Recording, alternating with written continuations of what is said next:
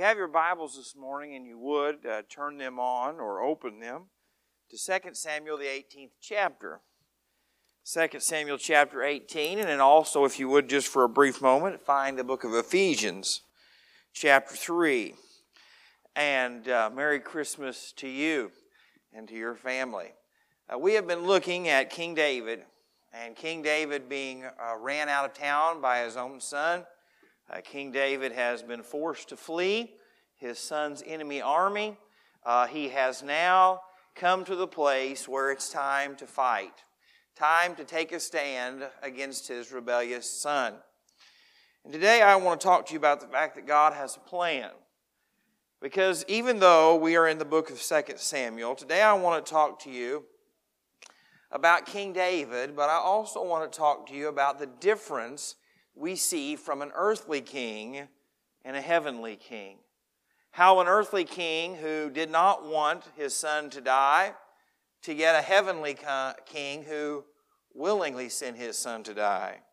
How a king who did not go out to fight the battle compared to a king who did come to fight the battle. And so, as always, I just want you to know, though, that while we read this and we know how these things work out, we understand that King David wins. And while King David had full confidence in the Lord, we've read the Psalms, he didn't know for sure.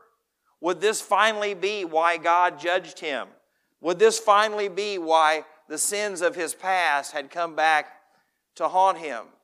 When we read the Christmas story, we understand that it all works out, that Jesus is exactly who He says He is. But can you imagine the fear and doubt that would have been going on in everybody else in that story?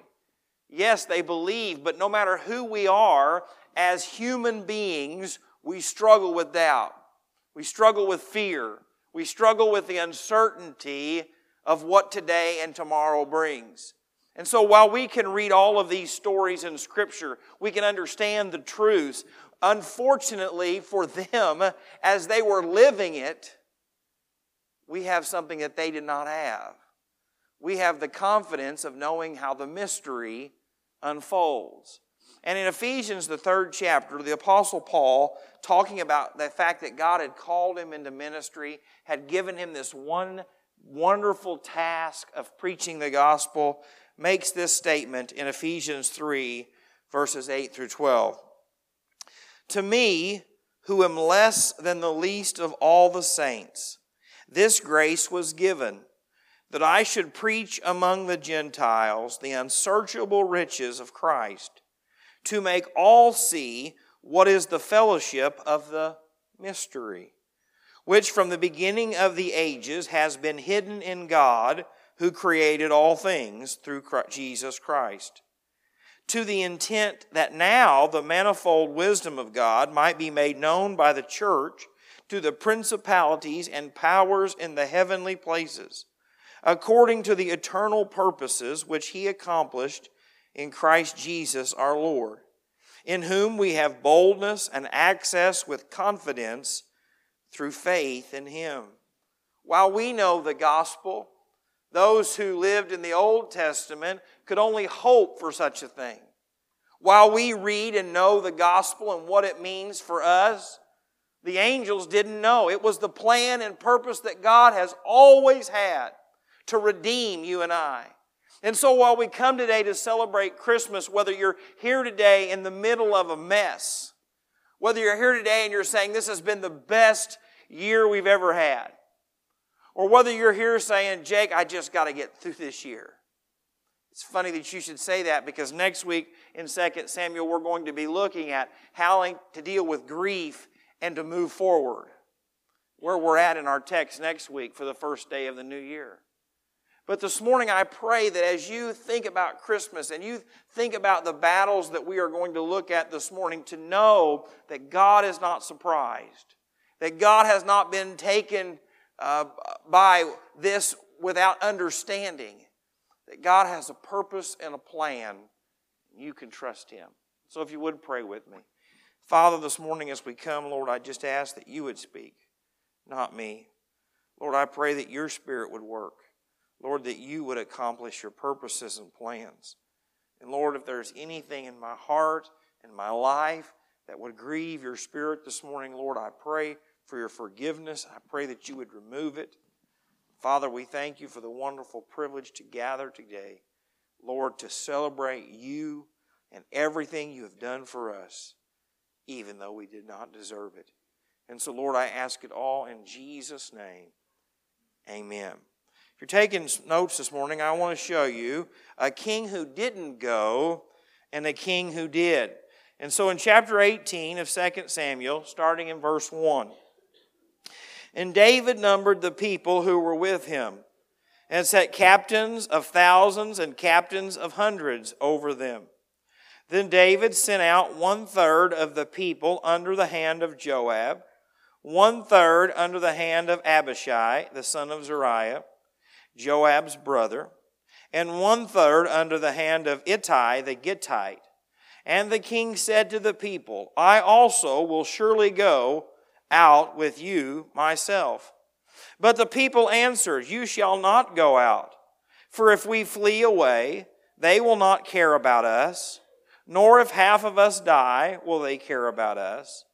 But you are worth 10,000 of us now, for you are more help to us in the city. Then the king said to them, Whatever seems best to you, I will do. So the king stood beside the gate, and all the people went out by hundreds and by thousands. King David says, I'm going to go out to lead my armies. King David says, I'm going to go out and fight this battle with you.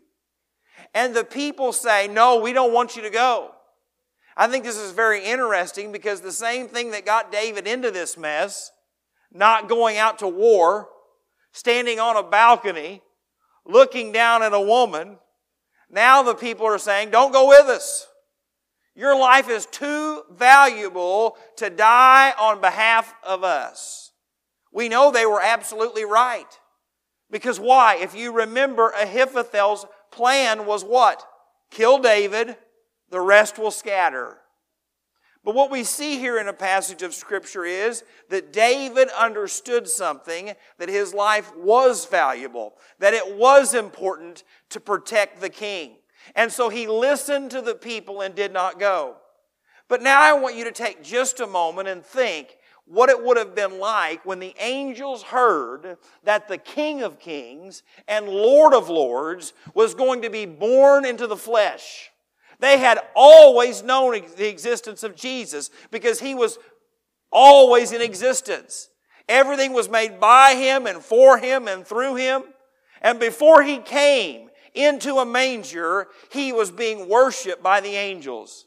And we know that they did not know all of the purpose and plan of God. We need to get away from angel worship, right? We need to get away from this idea that angels know everything because only God knows everything. And so what we see here is, can you imagine when they find out the King of Kings and Lord of Lords is going to be born into the flesh? They're probably thinking, His life's too valuable. He's too precious. He's too amazing. That's why Paul writes in Philippians 2, he did not consider it robbery to take on flesh and to be humiliated and to be tortured and beaten and crucified. But yet we see how an earthly king was too valuable to die, but yet the King of Kings was willing to come. In Matthew, the 1st chapter, in verses 22 and 23, it says this, So all this was done that it might be fulfilled, which was spoken by the Lord through the prophet, saying, Behold, the virgin shall be with child, and bear a son, and they shall call his name Emmanuel, which is translated, God with us. You see, when we think about how valuable Jesus is, and how special He is, and how amazing He is, and how wonderful He is, as sinners, it should cause us to realize that His life was much too valuable to be shed for me.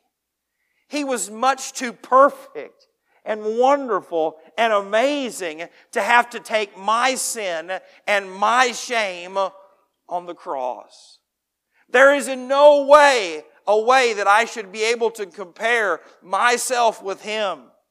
The Bible says that scarcely will a good man die. Right? For most of us, we would maybe die for our children or our grandchildren, but most of us would not even think about dying for our enemy, or definitely someone that we do not think is valuable. But yet we see here that King David has appointed his armies, he's appointed his captains, he's got everything ready to go. But he doesn't. And friends, in the Christmas story, we see the exact opposite. While the Bible tells us that Jesus could have called down 10,000s of angels to take him off the cross, to defeat his enemies, that one of these days when Jesus comes again to destroy his enemies, that the armies of heaven are coming with him, he didn't. He came willingly, knowing that his life was so valuable, so perfect, so wonderful, that it would save us from our sins. Second thing I want to show you from this text this morning is not just a king who didn't go, but a father who wanted to spare his son. A father who wanted to spare his son, and a father who sent his son. You see, when we read in verse 5, it says, "Now the king had commanded Joab, Abishai, and Ittai, saying, 'Deal gently for my sake with the young man Absalom.' And all the people heard when the king gave all the captains orders concerning Absalom." I want you just to stop and see the significance of this. King David had watched as Absalom connived and had his brother murdered. Absalom had been deceitful and tricked to get back into the presence of David. David had watched this man, this son of his, lead a rebellion against him, drive him out of his own kingdom, out of his own palace, out of his own home, into the wilderness. But yet, as a father should, he loved his son. He loved him, and he did not want to see harm come from him. Now, this is a hard verse, because all of us probably have people in our lives that we have wrote off. You don't have to admit it. You don't have to talk about it. But as far as you're concerned, they are dead to you. Some of those might even have been at your family gatherings. Some of them might be at work. Some of them might sit in this very building this morning.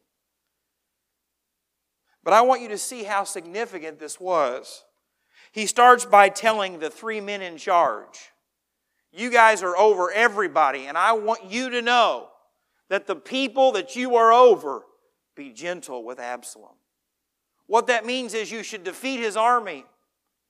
You should capture him, but do not kill him.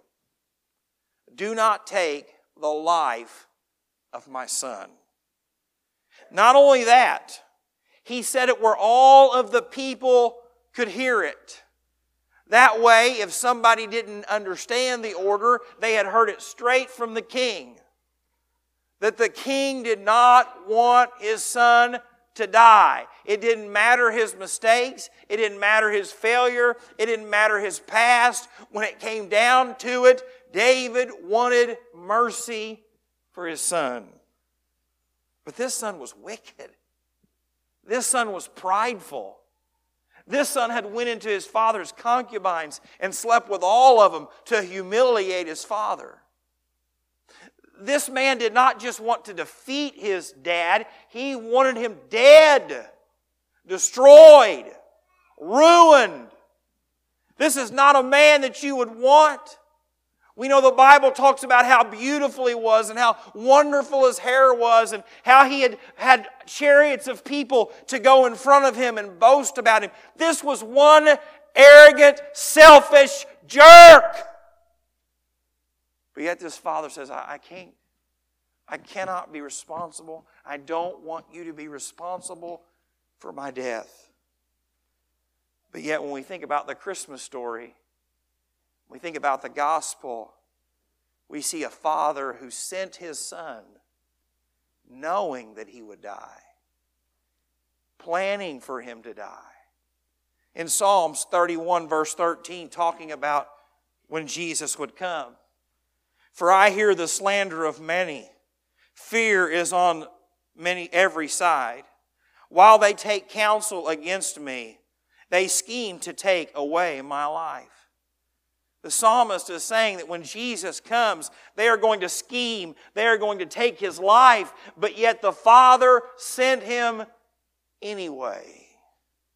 Isaiah 53 verse 10, probably one of my favorite verses in the entire Bible when I think about the way God loves us. Isaiah 53 verse 10, yet it pleased the Lord to bruise him. He has put him to grief when you make his soul an offering for sin. He shall see his seed, and he shall prolong his days, and the pleasure of the Lord shall prosper in his hand. Now, I don't want you to get this idea that God was looking forward to punishing and destroying our sins through the cruelty of Jesus. What it is saying there is, He knew that that's what it would take to save you. And so He willingly sent His Son, knowing that He would die, knowing that He would suffer, knowing that He would go through all of things. Why? Because it would allow you to have a relationship with Him. It would allow you and I to find forgiveness of sin. It would have us the opportunity to have hope and joy and peace and an eternal home with Him. You see, the love of the Father is one that says, I cannot let my Son die. But the love of our Heavenly Father is I am willing to send Him for you. I am willing to send Him to save you. Jesus didn't have to die for him. Jesus did not die for him. Jesus died for you and for I. And so when we think about the story of a father wanting to protect his son even though he was wicked, the Father sent the Son even though He was perfect in every way. The third and final thing, we see a Son who died because of sin, and we see a Son who died to conquer sin. Starting in verse 6, we see the battle unfold. So the people went out into the field of battle against Israel, and the battle was in the woods of Ephraim. The people of Israel were overthrown there before the servants of David, and a great slaughter of 20,000 took place there that day. For the battle there was scattered over the face of the whole countryside, and in the woods devoured more people that day than the sword devoured. Now I want to stop right there because in 3 verses, 6, 7, and 8, all that has been building up, all of these chapters that we have been marching through, leading to this great battle, are summed up in 3 verses. And it's not even about the battle, really. It's about the fact that the terrain killed more of them than the soldiers. David had picked this place. He was outnumbered. He was outgunned. He didn't fight in an open field. He fought where the terrain could be beneficial to him and his men. And all of this is summed up in 3 verses. Why is that? I believe it is this. Because the battle belongs to the Lord.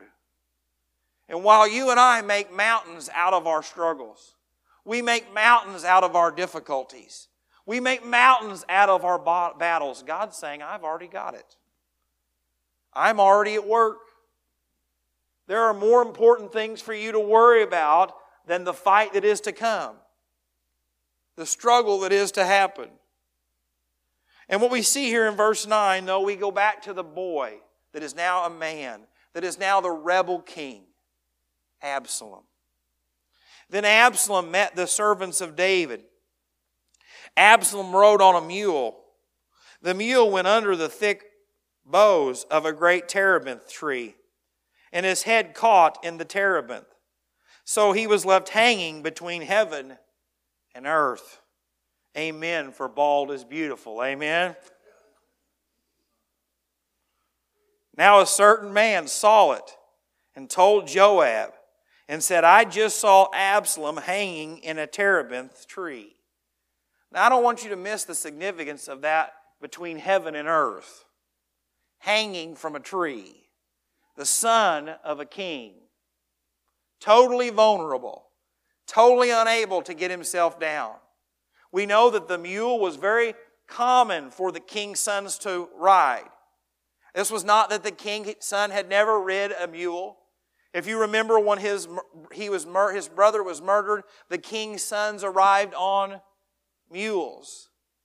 And so what has happened is he's probably being pursued. He's probably trying to flee. And as he's looking back, looking at the enemies, looking about the opposition, he runs up underneath these branches and he gets caught in his hair. The mule keeps going and there he hangs between heaven and earth. And someone sees it and says, I'm not getting involved in this. That's the king's son. I'm taking this to Joab, the king's right-hand man, the king's relation. Look at verse 11. So Joab said to the man who told him, you just saw him? And why did you not strike him to the ground? I would have given you 10 shekels of silver and a belt. But the man said to Joab, though I were to receive 1,000 shekels of silver in my hand, I would not raise my hand to the king's son. For if our hearing the king commanded you, and Abishai, and Ittai, saying, beware lest anyone touch the young man Absalom. Otherwise I would have dealt falsely against my own life, for there is nothing hidden from the king. And you yourself would have set yourself against me. He says, I'm no dummy. I was there when he told you and he told us, don't touch Absalom. Don't harm the king's son. And he says, and if I would have, when it all came out, you'd have turned against me. You'd have been the first one to say, this man deserves a punishment.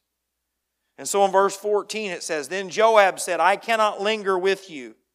And he took 3 spears in his hand, could have been sharp sticks, and thrust them through Absalom's heart, while he was still alive in the midst of the terebinth tree. And 10 young men who bore Joab's armor surrounded Absalom and struck and killed him. So Joab blew the trumpet and the people returned from pursuing Israel. For Joab held back the people and they took Absalom and cast him into a large pit in the woods and laid a very large heap of stones over him. And then all Israel fled, everyone to his tent. Now Absalom in his lifetime had taken and set up a pillar for himself, which is in the king's valley. For he said, I have no son to keep my name in remembrance.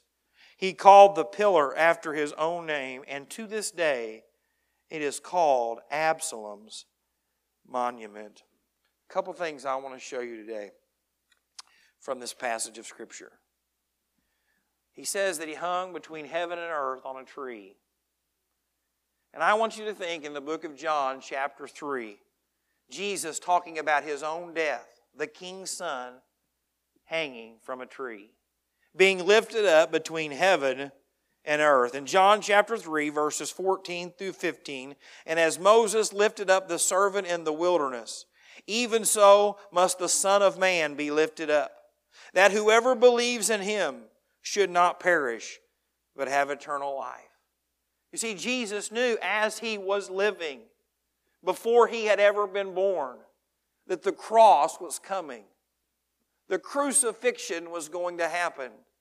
And while one son was caught fleeing for his life, another son willingly came, knowing he would be caught, knowing he would be betrayed, knowing he would be lied about, knowing he would be lifted up on that cross.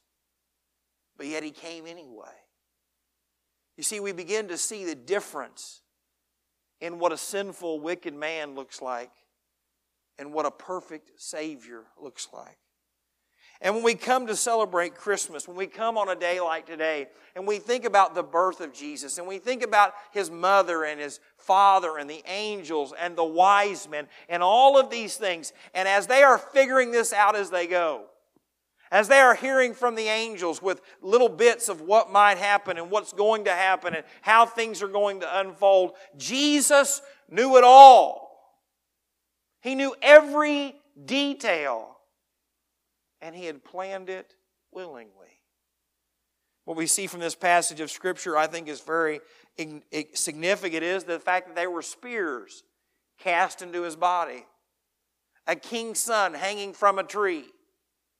If you remember in John chapter 19, as Jesus has died upon the cross. In John 19, verses 33 and 34, and when they came to Jesus and saw that He was already dead, they did not break His legs, but one of the soldiers pierced His side with a spear. And immediately blood and water came out. You see, we begin to see the difference between what a king's son death looks like in the story of the gospel and a king's son in the Old Testament.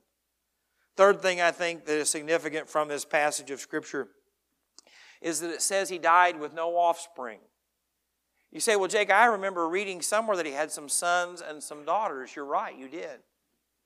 But apparently they had all died. Whether in infancy, whether as He fled, we don't know, but apparently all of His children were dead. And so He had built a monument for Himself. Something made with sticks, stones, mortar. It was made. But when we think about Jesus' death, He did not die with no offspring.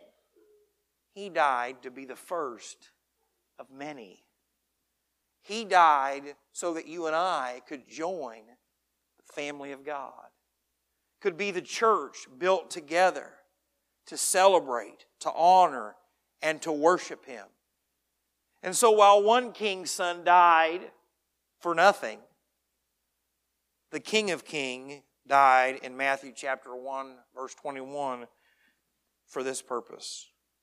And He shall bring forth a son, and you shall call His name Jesus, for He will save His people from their sins.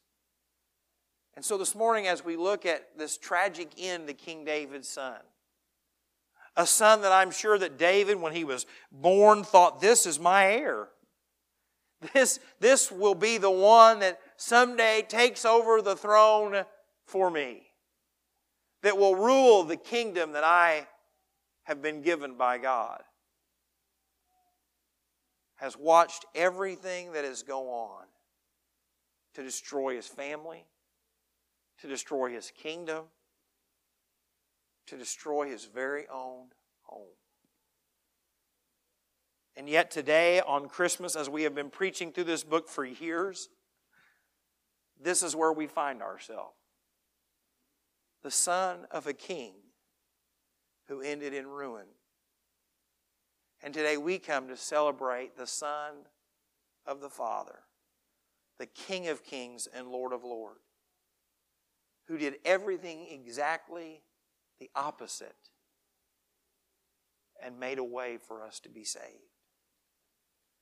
John chapter 3, 16 and 17, some of the most famous verses in the entire world, says it best. For God so loved the world that He gave His only begotten Son, that whoever believes in Him should not perish, but have everlasting life. For God did not send His Son into the world to condemn the world, but that the world through Him might be saved. You see, this morning as we come to celebrate Christmas, the Bible makes it abundantly clear that there is only one way to be saved. You cannot be saved by works. You cannot be saved by doing good things. You cannot be saved by church attendance. You cannot be saved by the Lord's Supper or baptism. You cannot be saved by any other means other than the death, burial, and resurrection of Jesus Christ. By falling under conviction of the Holy Spirit, recognizing that you and I are sinners, rebels against a holy and perfect God, but that yet by grace and by mercy, He has extended an offer to you and I to repent of our sins, to trust Him, to call upon His name, and be saved. And the Bible says that if you will do that, if you will repent and call upon His name, you shall be saved. And so this morning as we come to celebrate Christmas, you say, Jake, that's the weirdest Christmas sermon I ever heard. I don't write them, I just tell you what God has in front of us. I think it's fitting that the day that we come to celebrate a son, to celebrate a king, we see the difference that means everything to us. And so while you celebrate today thinking about Jesus in a manger, while you celebrate today thinking about what it would have been like for Mary, Joseph, while you hopefully read the Christmas story at your family gathering this afternoon, remember this one simple thing, that it was always God's plan. That it was nothing like you and I would draw it up. It is nothing that an earthly father would ever do. It's nothing that an earthly king would ever do. But yet He did it all to save you and me from our sins. And so while you celebrate the birth of Jesus today, I pray that when you're around your family, your friends, that you will remember the value and plan and purpose that He put into place to save sinners. No matter how much they've hurt you, no matter how much they've lied about you, no matter how much you're ready to give up on them, that Jesus has a purpose and a plan for you and for them. Father, we thank you so much for your word. Lord, while I know it's not normal, it's not traditional, Lord, I pray that it is exactly what you would have for this congregation. I pray, Lord, that it is where you have had us, knowing months and years ago that this is where we would be. Lord, that this would be the group of people that would be here. And so, Father, today I pray that your Holy Spirit has been speaking to the heart of the lost. Lord, that you have been speaking to the saved. And today, Lord, that you would allow us to truly look at why you came and to know that, Lord, it is nothing like what we would do. But yet you did it out of love for us. And so, Father, I pray today for anyone that's in this place that doesn't know you, truly know you, that today, Lord, this would be the day that they would be saved. Father, for the believer that's struggling with forgiveness, Lord, the believer that's struggling with witnessing, Lord, whatever it may be that's going into a family gathering with division, hurt, pain, I just pray that you'd speak to them, Lord. Speak to us as a congregation and make us who you want us to be. And so, Father, thank you for sending Jesus when it makes no sense to us. And I ask it all in Jesus' name. Amen.